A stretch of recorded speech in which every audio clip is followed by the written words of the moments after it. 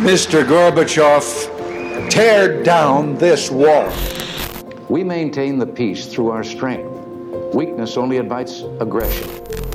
Trust, but verify. Well, I've said it before, and I'll say it again. America's best days are yet to come.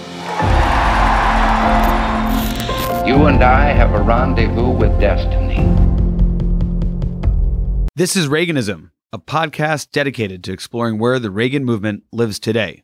I'm Roger Zakheim, your host, director of the Ronald Reagan Institute in Washington, D.C. On this episode of Reaganism, Roger is joined by Jack Crow, news editor at National Review. He covered former Secretary of State Mike Pompeo's speech in the Reagan Foundation's Time for Choosing Speaker series. Roger and Jack discuss Pompeo's speech, as well as the speeches from former Vice President Mike Pence and former Speaker of the House Paul Ryan. They also considered the dynamics of the 2024 GOP presidential primary. If you enjoyed the conversation, remember to subscribe to Reaganism wherever you listen to podcasts and leave us a 5-star review. Thanks for listening. Jack Crow, welcome to the show. Thanks so much for having me. Well, Jack, many of our listeners and viewers are probably familiar with your work, news editor at National Review Online. National Review is, of course, well known to the conservative world, having been founded by William F. Buckley in 1955 and really been kind of a key area or publication for conservative intellectuals. When did you join National Review? I joined about 3 years ago. Moved up when they were starting a news desk, kind of getting it off the ground. So I started as a writer and then became an editor, and we've since hired a few people, and we got a small news operation. Obviously, it's still primarily a journal of opinion, but. So just take a second on that. It might surprise folks that National Review only put together a news desk a few years ago. What took so long, and what does that say about National Review and its kind of approach in terms of delivering its readership what they're looking for? Sure. So just to give people a bit of a background, National Review historically has been based in New York and has had kind of a smaller DC office. And through that DC office, they've developed some impressive reporters, people like Tim Alberta and Bob Costa, who went on to do great things at mainstream publications. But there was never a designated news desk. There was never a subset of the organization dedicated to reporting and doing the news. And I think what National Review and other outlets on the right have started to realize is that as the media becomes kind of more segmented and news reporting becomes kind of more ideological across the board, I think organs of the right need to have their own ways of gathering facts. This is something Tucker Carlson talked about at CPAC, 10 years ago now, the need for solid, credible, conservative news gathering. And I think that's what National Review is trying to do. That's what we're trying to get off the ground here. So you got to marry the National Review brand with some news reporting, and it's the type of trusted reporting that conservatives are looking for and perhaps not realized by mainstream publications. Yeah, I think that's right. And I think, a lot of the kind of digital only right-wing outlets, they're deep into blogging. There's a lot of hot takes going on. But I think we could all benefit from some more reporting that's, solid fact-based stuff. Less hot takes, more solid fact-based, but from a trusted conservative voice. Got it. Well, Jack, you came out to California to the Reagan Library recently to cover a speech delivered by former Secretary of State Mike Pompeo. For those listening and watching, the Reagan Library launched a few months ago something called the Time for Choosing Speaker series. That series set up really to focus on the future of the Republican Party, to have leading voices from the Republican Party talk about why those individuals are conservatives, what should the party stand for, where's the party succeeding, where's the party failing, what policies should the party stand for in order to unify the party and win, frankly, right? Take majorities in the House and the Senate, and capture the White House. That's the basis for this Time for Choosing series, of course, harkening back to President Reagan's 1964 speech, where he really outlined some of the core conservative principles that guided the Republican Party for decades, and to a certain extent still today, as part of the conversation, ongoing conversation we've had here on Reaganism. Jack, give me your impressions of just the setting and the series itself that the Reagan Foundation has put out here, the Time for Choosing series. Sure. Yeah. So, I mean, in terms of the library and the setting, just incredibly impressive. Just the natural beauty, the architecture of the buildings. I haven't spent a lot of time in Southern California, so when I think of Los Angeles, it's definitely I definitely didn't have the realization of kind of how beautiful and rural the area would be that we were in. So that was a really nice surprise and really impressive. And then the speaker series itself was great. I mean, to be in a venue like that, relatively small group of people getting to hear from someone who's going to be, a newsmaker for the foreseeable future, certainly on the right and just in general in American politics, was really, really illuminating. And I think the timing of it was nice as well, because we're far enough before 2024 that I think some of these people who are maybe prospective candidates can lay out their broader vision without necessarily being too careful, because they're not, on the precipice of the actual campaign yet. So I think that gives them a little breathing room and made the speech really interesting. Yeah, I mean, the series is really designed to be nothing like something you would hear in Iowa, New Hampshire, or South Carolina as presidential aspirants get around and try to get support for their campaign. It's fundamentally trying to get these questions answered by people whose voice matters today and perhaps will matter more as we approach 2024. Well, the one that you were out there for was former Secretary of State Mike Pompeo. We've also had two other speakers prior to Secretary Pompeo's speech. We had Vice President Mike Pence, and we had former Speaker of the House Paul Ryan. Also, we'll get to their speeches later on in our conversation. But give us your impression of the Pompeo speech. Your headline in National Review said, "GOP must not shy away from America's sins in battle against racial essentialism." That's the headline that your editors went with. Give us your overall impression and perhaps highlight for us maybe what surprised you or what wasn't what you expected when you were driving up to the Reagan Library. Sure. Yeah. So I think you can kind of glean from that headline. What stuck out to me was Pompeo's insistence that people on the right, conservatives, need to have a frank understanding of history that doesn't whitewash our sins, that deals honestly with the ways that Americans have at times failed to live up to our founding ideals. But casting it in that way, right, as a failure to live up to our founding ideals, which we still need to aspire to, rather than rejecting them as some on the left would have it. And I think this is effective for a couple reasons.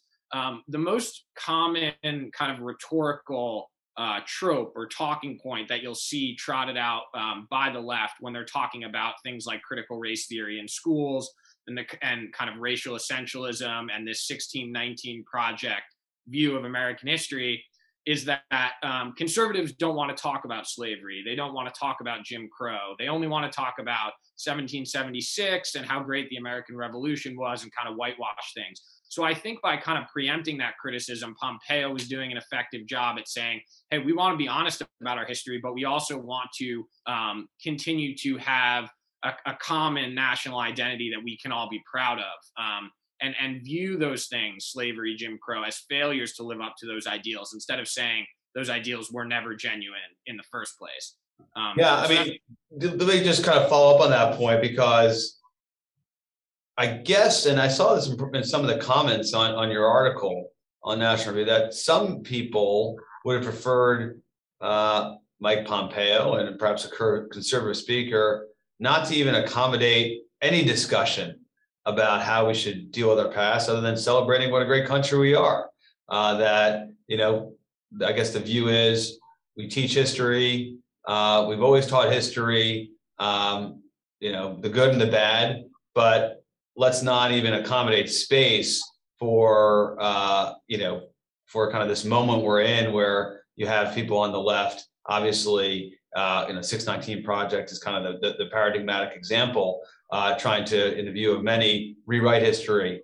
Do you think Pompeo was trying to kind of march down the middle of the road? Why was this the right device or a good device for him to pursue, other than he seems to be genuine in the way that this is the way he thinks about American history? And obviously we'll get to this, but it's a kind of religiously informed way about dealing with the past and thinking about our country's past. Sure. Yeah. I think the reason it's effective is because most people, most voters, most Americans are not highly partisan in the way that maybe some commenters on this article are, or other kind of political professionals, activists, who tend to see things, including history, in highly ideological terms, right? So if the left is saying X, we need to say Y, and we can't, give an inch. We can't give them any ground because that will hurt our position. I think the way most Americans think about this, and the way they kind of want their kids to be taught in schools is, America has done some incredible things and has at times failed to live up to its ideals. And I think they want an honest accounting of that. So I think having a conservative come out and reassure them and say, listen, we want to deal honestly with these subjects. I think that could persuade a kind of non-ideological, centrist kind of person who says, one side's telling me, the right doesn't want to deal with this stuff at all. And the right is telling me the left wants everything to be about race. So I think kind of striking that middle ground is effective for people who, unlike us, aren't highly kind of involved in this stuff from a day-to-day perspective. Yeah, good point. Do you get the sense that it's going to be an effective way to go about picking up primary victories should Secretary Pompeo seek the nomination? I ask this because this issue set in the three events that we've held in the Time for Choosing series, at least for the Simi Valley, California Reagan Foundation demographic, seems to be the one that gets the most interest of the audience, the one that people are most concerned about, kind of this American, kind of pride and history and how we deal with our history. It seems to matter for those who perhaps are not a Washington political insider, but somebody who has a strong conservative Republican identity that would likely go out and vote in a primary. Yeah. It's really I don't want to say it's come out of nowhere, because this has kind of been a fight in the background, for years now. But the issue of how do we teach American history and how central should race be to what kids are learning in school has really exploded as, like you said, the number one issue for, I think, a lot of people in this country. And I think in particular, conservatives, the type of person who votes in a Republican presidential primary is someone who's going to be deeply invested in this, just because, this is what's being talked about in conservative media on the right by politicians. So I think anyone who wants to have a realistic chance at the 2024 nomination needs to think deeply about this issue and needs to talk about it. And I think what we saw from Pompeo is kind of his early attempts at doing that. And I think somewhat of a blueprint that I think he'll probably end up following.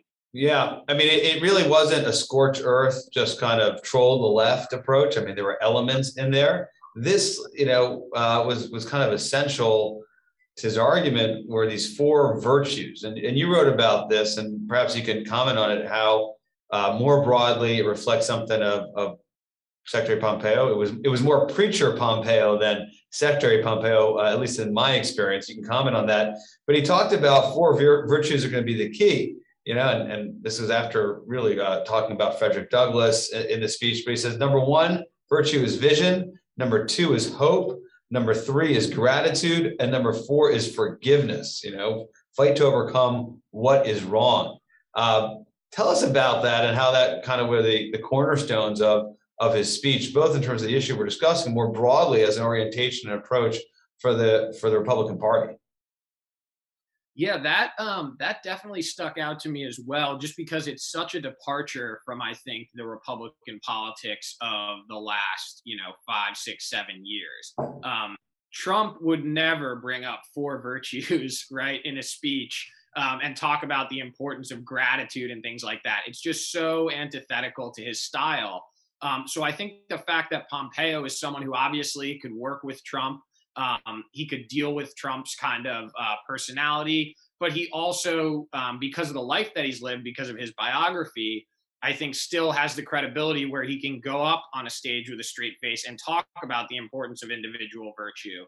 And it almost struck me as old school, right? It's the kind of thing that you hear a Republican politician saying, in Reagan's time or even before that. So that's what stuck out to me, is that this is kind of almost a return to the emphasis on individual, character, which you used to hear a ton about from Republicans, and obviously you don't much anymore.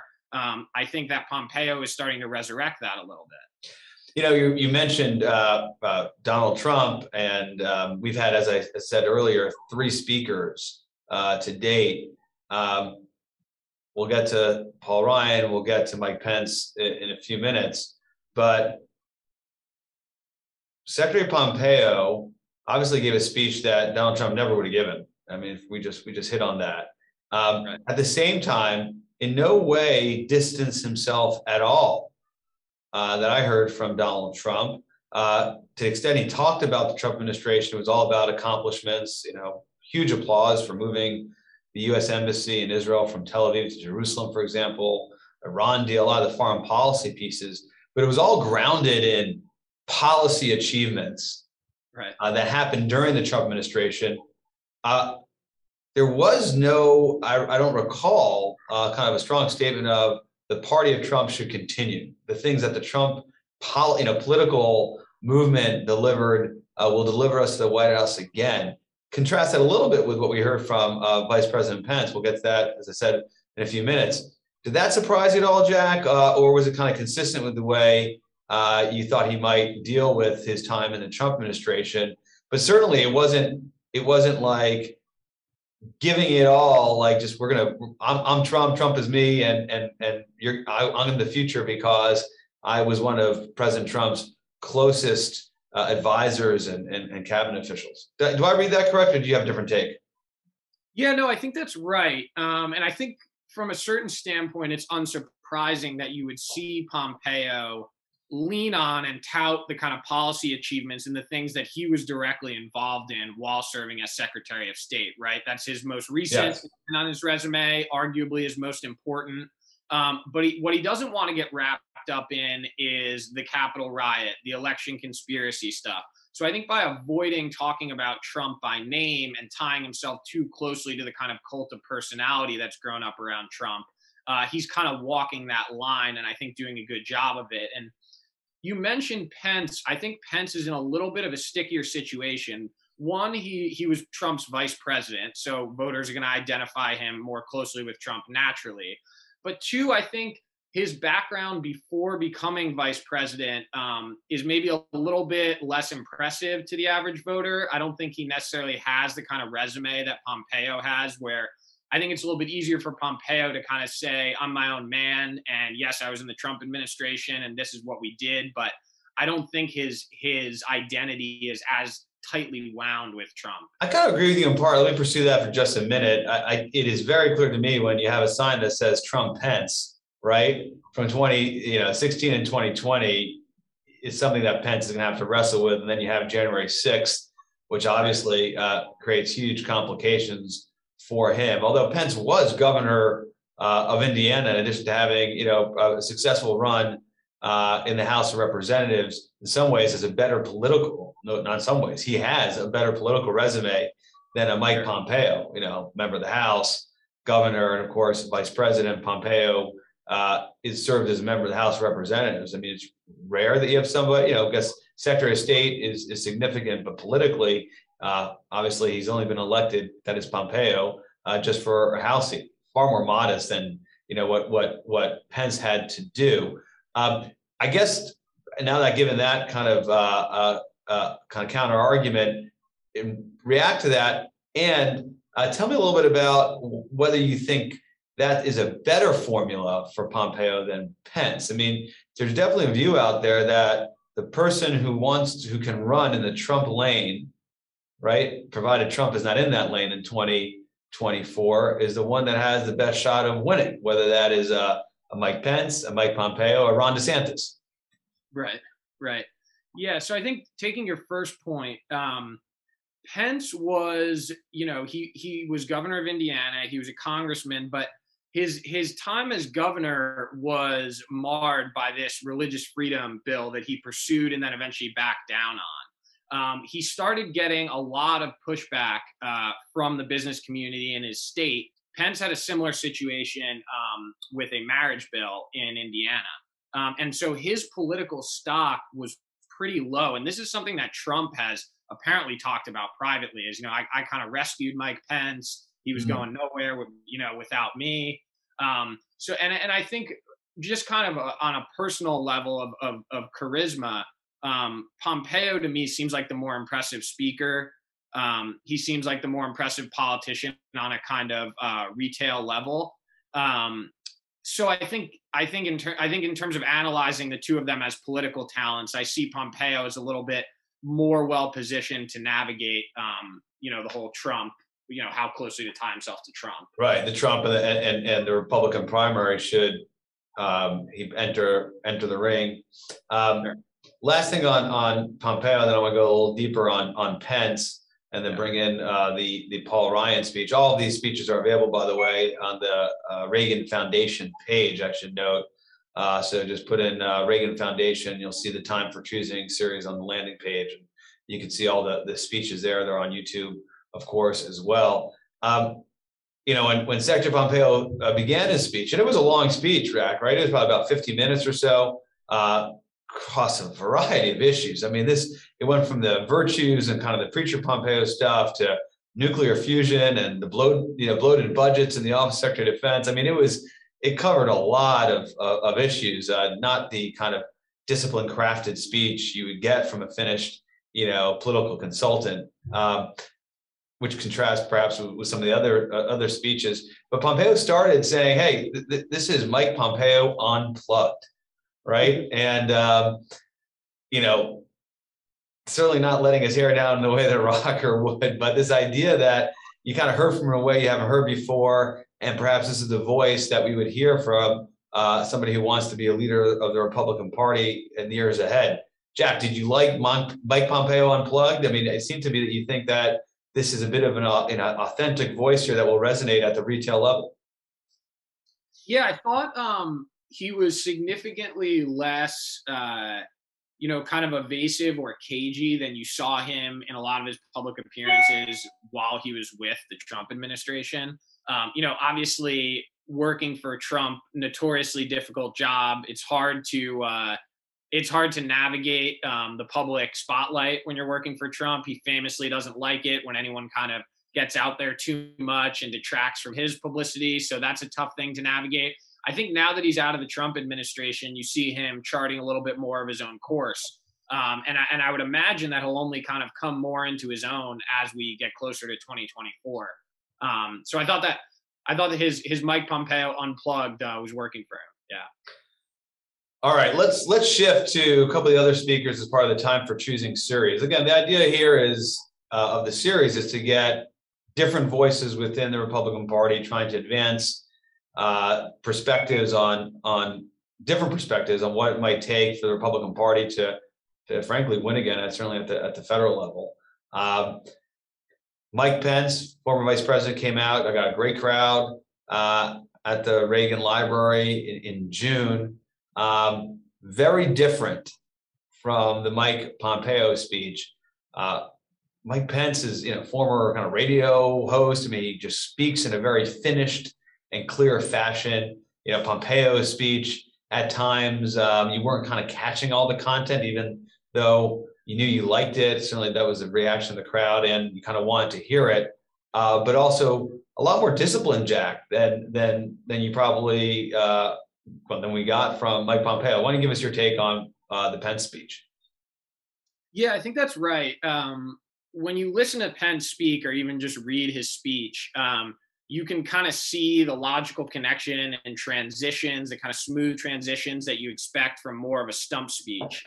you were talking earlier about how the strength of the speaker series is that these are not the kind of speeches that you're going to see, in Iowa on the campaign trail. And I think that was more true of Pompeo's speech than it was of Pence's. And I think that's why Pompeo's speech kind of resonated more with me. I thought it seemed more authentic, more natural than Pence's. And again, I think a lot of it too, as so much in politics, is just the person who's delivering it, right? The delivery, the tone, the kind of cadence. Like you said, Pence was a radio host. You get the sense when he's speaking from a microphone that he's very aware of how he sounds, and that he's kind of doing his best Mike Pence interpretation or something along those lines. So from that perspective, I thought Pompeo's was more impressive.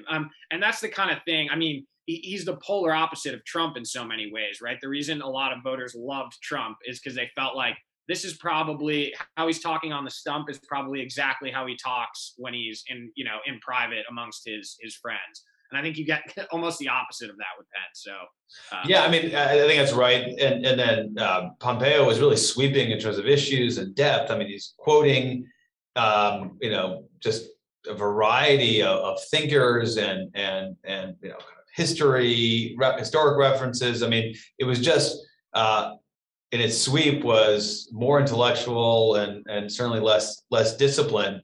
Did anything that surprised you, Jack, about the Pence speech? We'll get to one piece of it in a moment, which is where he addresses January 6th, which was kind of a key element in his speech. But setting that aside, it was kind of an embrace of Reaganism plus an embrace of Trumpism equals a future, is the way I recall the speech, with immigration and kind of countering the left in terms of, like, similar to Pompeo, rescuing American history from the assault on the left is probably the way to summarize what both of them were saying. Anything else there that surprised you or interested you? We'll get to the kind of the part of the Constitution in a minute.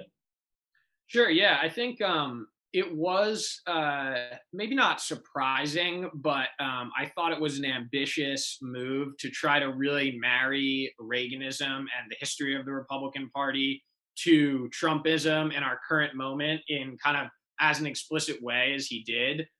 Like you said, then he kind of went on to condemn what Trump's actions around January 6th. But, like we were talking about before, he almost is left with no choice, right? Because he is this kind of traditional conservative character, but he was Trump's vice president. And that's kind of his calling card, right? So, but I think he was pretty aggressive about saying, I haven't left behind kind of the blueprint that Reagan laid out, decades ago.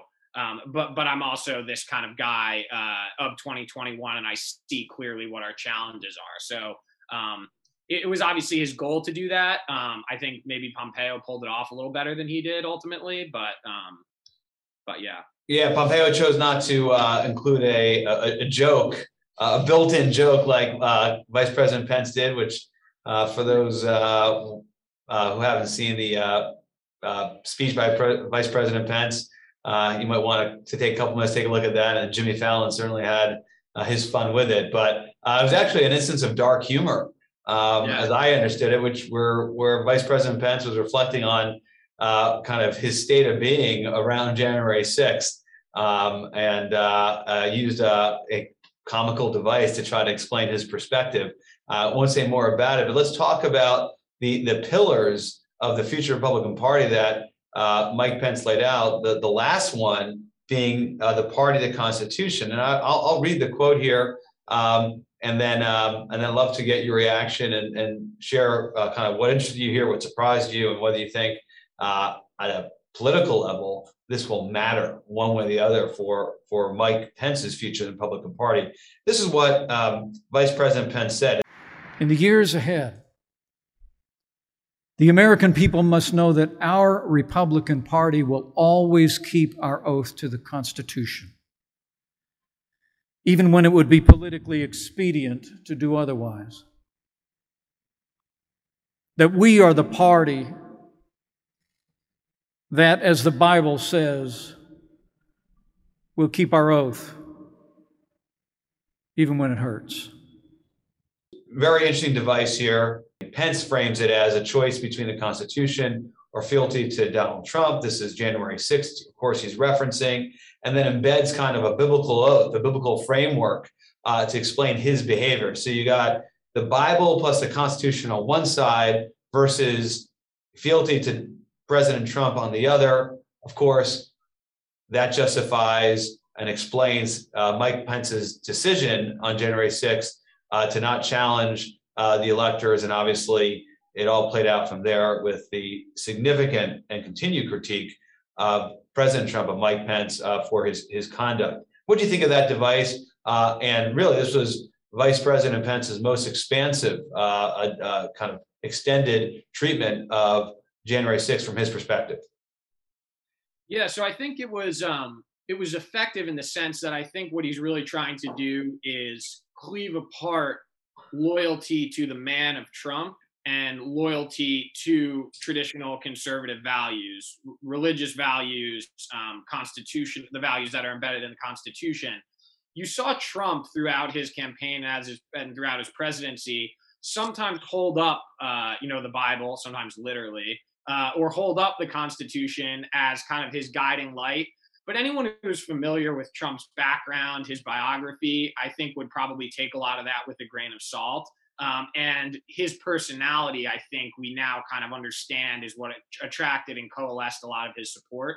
So I think what Pence is trying to do here is to make an appeal to people on the right and say, is your loyalty really to this man individually, or is it to these values that for decades conservatives have, claimed to uphold?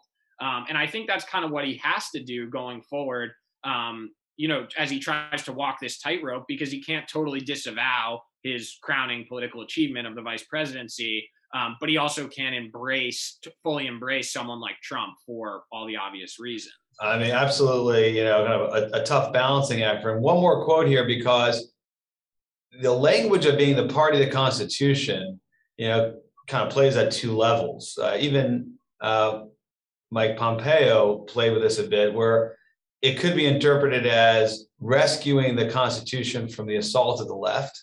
And so it's a device in which really to get the party behind you and fire up the base, as it were. But also perhaps it's an admonition for those who went too far in the conservative movement in supporting the protests, the narrative of the steal, and kind of losing those core values.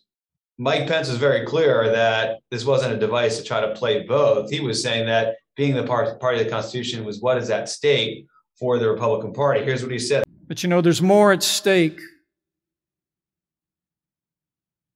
than our party and our political fortunes in this moment. If we lose faith in the Constitution, we won't just lose elections. We'll lose our country. So now, more than ever, America needs the Republican Party to be the party of the Constitution of the United States. So clearly, again, expressing that the choice is quite clear, and he was on the side of the Constitution. But the argument is, he's saying this is wise not only because it's right, but it's also the formula for winning. Jack, what's your take as the news editor at National Review and someone with real good sensitivity and familiarity with where Republican voters are? Is this going to be an issue that will help Mike Pence? Is this going to be an issue that Republican voters in a Republican primary will say, yeah, I want to be with the Constitution, not with a particular man or a moment? Yeah, so I think Pence is taking a gamble here, as kind of all political messaging is. He's basically betting on the idea that there are enough suburban voters who are former Republicans who drifted away from the party because of Trump, I think, and because of some of his kind of personality flaws. A lot of these are suburban women who might return to the party if there's kind of a more staid, more responsible person at the helm. I think those are the kind of voters, the kind of more upper middle class Republicans who like to hear about the Constitution. I think the voters that Trump brought into the party, lower income, lower education, more rural voters, that's not the kind of rhetoric that I think necessarily will appeal to them. I think speaking at a more concrete, foundational level about the threat of immigration, the threat of outsourcing jobs, more concrete, practical messaging, I think appeals to those folks. And I think that's why Trump was so successful. But I think by talking about some of these kind of more high-minded ideals, Pence is making a bet that he can bring back in some of those defectors who maybe were Romney Republicans and left because of Trump. Let me push back on that real quick because, well, I hear the distinction you're making between kind of high-minded principles, and that's not going to appeal to, you know, the Trump Republican who liked kind of the fighter spirit with very kind of tangible, practical things.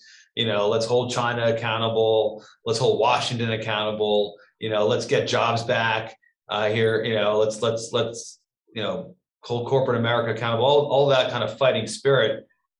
At the same time, you hear Mike Pompeo and others talking about how the left is, you know, trying to change our country. They use this language of the left is, you know, trying to radically alter our Constitution. Mm-hmm. Is that tact, in terms of that language about the Constitution, also appealing to high-minded voter, or does that language actually also appeal to the Trump Republican voter? It's not the same thing, but it's a similar kind of way of talking about the Constitution. Yeah, I think that's a good point. I think when kind of those what I referred to as high-minded ideals are maybe wielded as a bulwark or as a defense against the threat of the left, encroaching on education, encroaching culturally, and kind of taking over corporate America, as we saw over the last year. I think then it can be used as a more kind of populist rhetorical turn to appeal to maybe some of those Trump voters. The question is that enough to overcome Trump personally, who might a year from now be saying, hey, remember when Mike Pence caved to the left and he wouldn't overturn the electors? Or, you know, don't vote for Pompeo, my Secretary of State, when you can have me, you know, the real thing. I think the question is, how much do they want to invest in trying to appeal to those real core Trump voters, when still looming over this whole thing is the fact that Trump may jump in and those people aren't going anywhere if Trump's in the race, right? So it's a real balancing act. All right, let's move on to the first speech in the series. This is former Speaker of the House, Paul Ryan.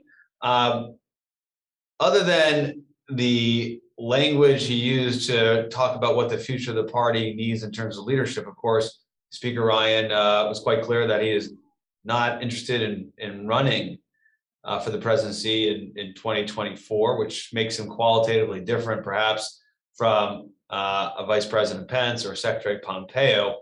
Was there anything in the heavy kind of policy content of that speech that stuck out at you? I heard one critic of the speech say something like that was a speech Paul Ryan could have given in 2012 and 2016. In other words, the Paul Ryan project of smaller government, less spending, fiscal responsibility, unleashing, you know, the free market was pretty much what you heard, in addition to a push for diversity within the party and this same kind of approach to talking about an embrace of American history and responding to what a lot of people react to from the left in terms of American history and American ideals. What stood out to you? Does anything surprise you, Jack? Any critique holds, or do you take a different view? Yeah, so I think that critique makes sense in the fact that Paul Ryan is still Paul Ryan. When you hear that name, you think of tax cuts, you think of small government. I think a lot of the kind of Trump Republicans, the people who have been brought into the party over the last 6-7 years, view him as kind of the totem of antiquated, kind of sclerotic conservative politics, Chamber of Commerce conservative politics that only cares about business and cutting taxes. And I think he has that distinctive branding. And I don't see him making much of an effort to discard it, which is probably wise because I don't know that he could kind of rebrand himself for the current era of Republican politics. and incorporate those more nationalist populist strains. But it's interesting because he is the most kind of consonant with what you think of as Reagan republicanism too. So I thought his speech kind of made the most sense on that front. He didn't have the kind of split screen of Pence saying, I'm all about these Reagan ideals, but also Trump. So I think it flowed from that perspective. I just don't know how effective it is in the current political moment we're in. Well, interesting you say that. And at one level, I get that, it's vintage Paul Ryan. It's what, made him the number 2 on the Romney ticket. It's why he became Speaker of the House. And it was those ideas when he was working his way up through the House Budget Committee that really became the critique on domestic policy of what you saw during the Obama years. So whether it's good politics or not within the Republican Party, it's the man, and that's what he believes, and he still thinks it's a winning recipe for prosperity in this country. But I do think there's more of a debate going on around this issue set playing out. It's not something we heard from Mike Pence, not something we heard from Mike Pompeo. It is something I think we'll hear from as we have other speakers come, whether it's going to be Tom Cotton or Tim Scott or Nikki Haley, all of which we expect to participate in the Time for Choosing series. He is a market fundamentalist. That is, Paul Ryan is somebody who believes that government, to the best of its ability, should really not play in the free market, that, having this common good capitalism that you see from people like Marco Rubio or, Senator Hawley is something that, he's not signing up for. And this idea that we're going to have a, kind of government, putting its thumb on the scale in terms of the free market, maybe vis-a-vis China, that's appropriate in some cases, but generally Republicans shouldn't be there. Right. That is something that hasn't quite played out in the speaker series yet as a debate, but it's something that Paul Ryan is not the only voice saying that we need to go ahead and continue to pursue. Give me your take on that piece. Yeah, I think that's absolutely right. He's one of a number of kind of traditional Republicans who are still insistent on small government, low taxes. They view with skepticism this kind of emergent populist strain, which sees government as kind of a tool to affect the outcomes we want in terms of family formation, protecting middle-class jobs. Now, the question I think going forward will be, is the influx of government spending that we're seeing right now under Joe Biden, the $3.5 trillion budget reconciliation, the $1 trillion infrastructure bill that are probably both going to pass in the next few days, will that change the debate? By the time Biden is leaving office, will some of those more big government conservatives be somewhat chastened if we have runaway inflation, if Biden needs to hike taxes, and will there be a resurgence of the kind of Tea Party era small government ethos and conservatism? Because if that happens, I think you could see Paul Ryan have somewhat of a resurgence. These things shift pretty quickly. Within 5 or so years, I think we could be looking at a different Republican Party. But a lot of it hinges on how things go for the rest of the Biden administration and whether some of the spending policies that he's pursuing end up having the disastrous effects that a lot of people are predicting. Yeah, I mean, it's a good point right now during the Trump years, and it happens during pretty much all Republican administrations, that the fiscal hawks or the fiscal conservatives tend to lose their voice. President Trump was certainly not a fiscal conservative in outlook and in practice. But yeah, with inflation rising, with these huge spending measures being considered, promoted by the administration, considered by the Congress, you could really see a return to this type of conservatism that Paul Ryan is advancing. Do you think the common good capitalism, which I threw that term at you, you kind of said, okay, it reflects a populist outlook. Are you going to see some modified voices on that, or do you think the Rubios and the Hawleys are going to stick with that? I think they're going to stick with it for the time being. I think like I said, it would take a real shift in the kind of economic situation of the country. It would require that Joe Biden's policies really lead to runaway inflation, unemployment goes up, taxes are up. Then I think you could see Hawley and the Rubios of the world start to walk back a little bit towards the conservatism of their youth. But like I said, I think for as long as the current conditions persist, where the economy is, humming along fine, I think you'll see them cling to this new kind of common good conservatism, especially when it comes to China. After the year we've just had with COVID, I think most Americans, I would bet, have an appetite for maybe some increased cost on their consumer goods, maybe a little of economic pain, in their pocketbook, if it means we're going after China and we're punishing China in any kind of way that's available to us. So that strain, which I think is something Trump really brought to the fore, in terms of being super hawkish on China, I don't see that going anywhere. Yeah, I think that's here to stay. It'll be interesting. We have Nikki Haley, Governor Haley, coming out to the Time for Choosing series in October. She participated, really entered this debate over to what extent Republicans will advance policies where government's really getting involved in the economy. And she kind of sided squarely with being a market fundamentalist, of kind of the Paul Ryan ilk. I wonder, Jack, how much is this an inside the Beltway type policy argument, which obviously matters in terms of a policy you might see if any one of these individuals became president of the United States. But does it matter in a primary? I mean, are we going to see people attacking each other over whether or not they do or do not support government trying to drive kind of outcomes by manipulating or incentivizing the market, as opposed to just saying, let the market be, and the best thing we can do is stay out of the way? Yeah. So again, I think this goes back to the elephant of the room of Trump, who will make everything about himself, right? So Trump is much more likely to lash out at Nikki Haley and turn his base against her over her criticisms about January 6th than he is to say, she's for lower taxes and small government, therefore, she's against my MAGA movement.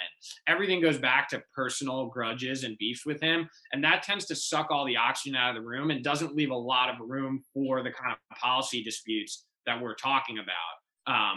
So it could come down to that kind of personal loyalty test more than what are your views on the size of government?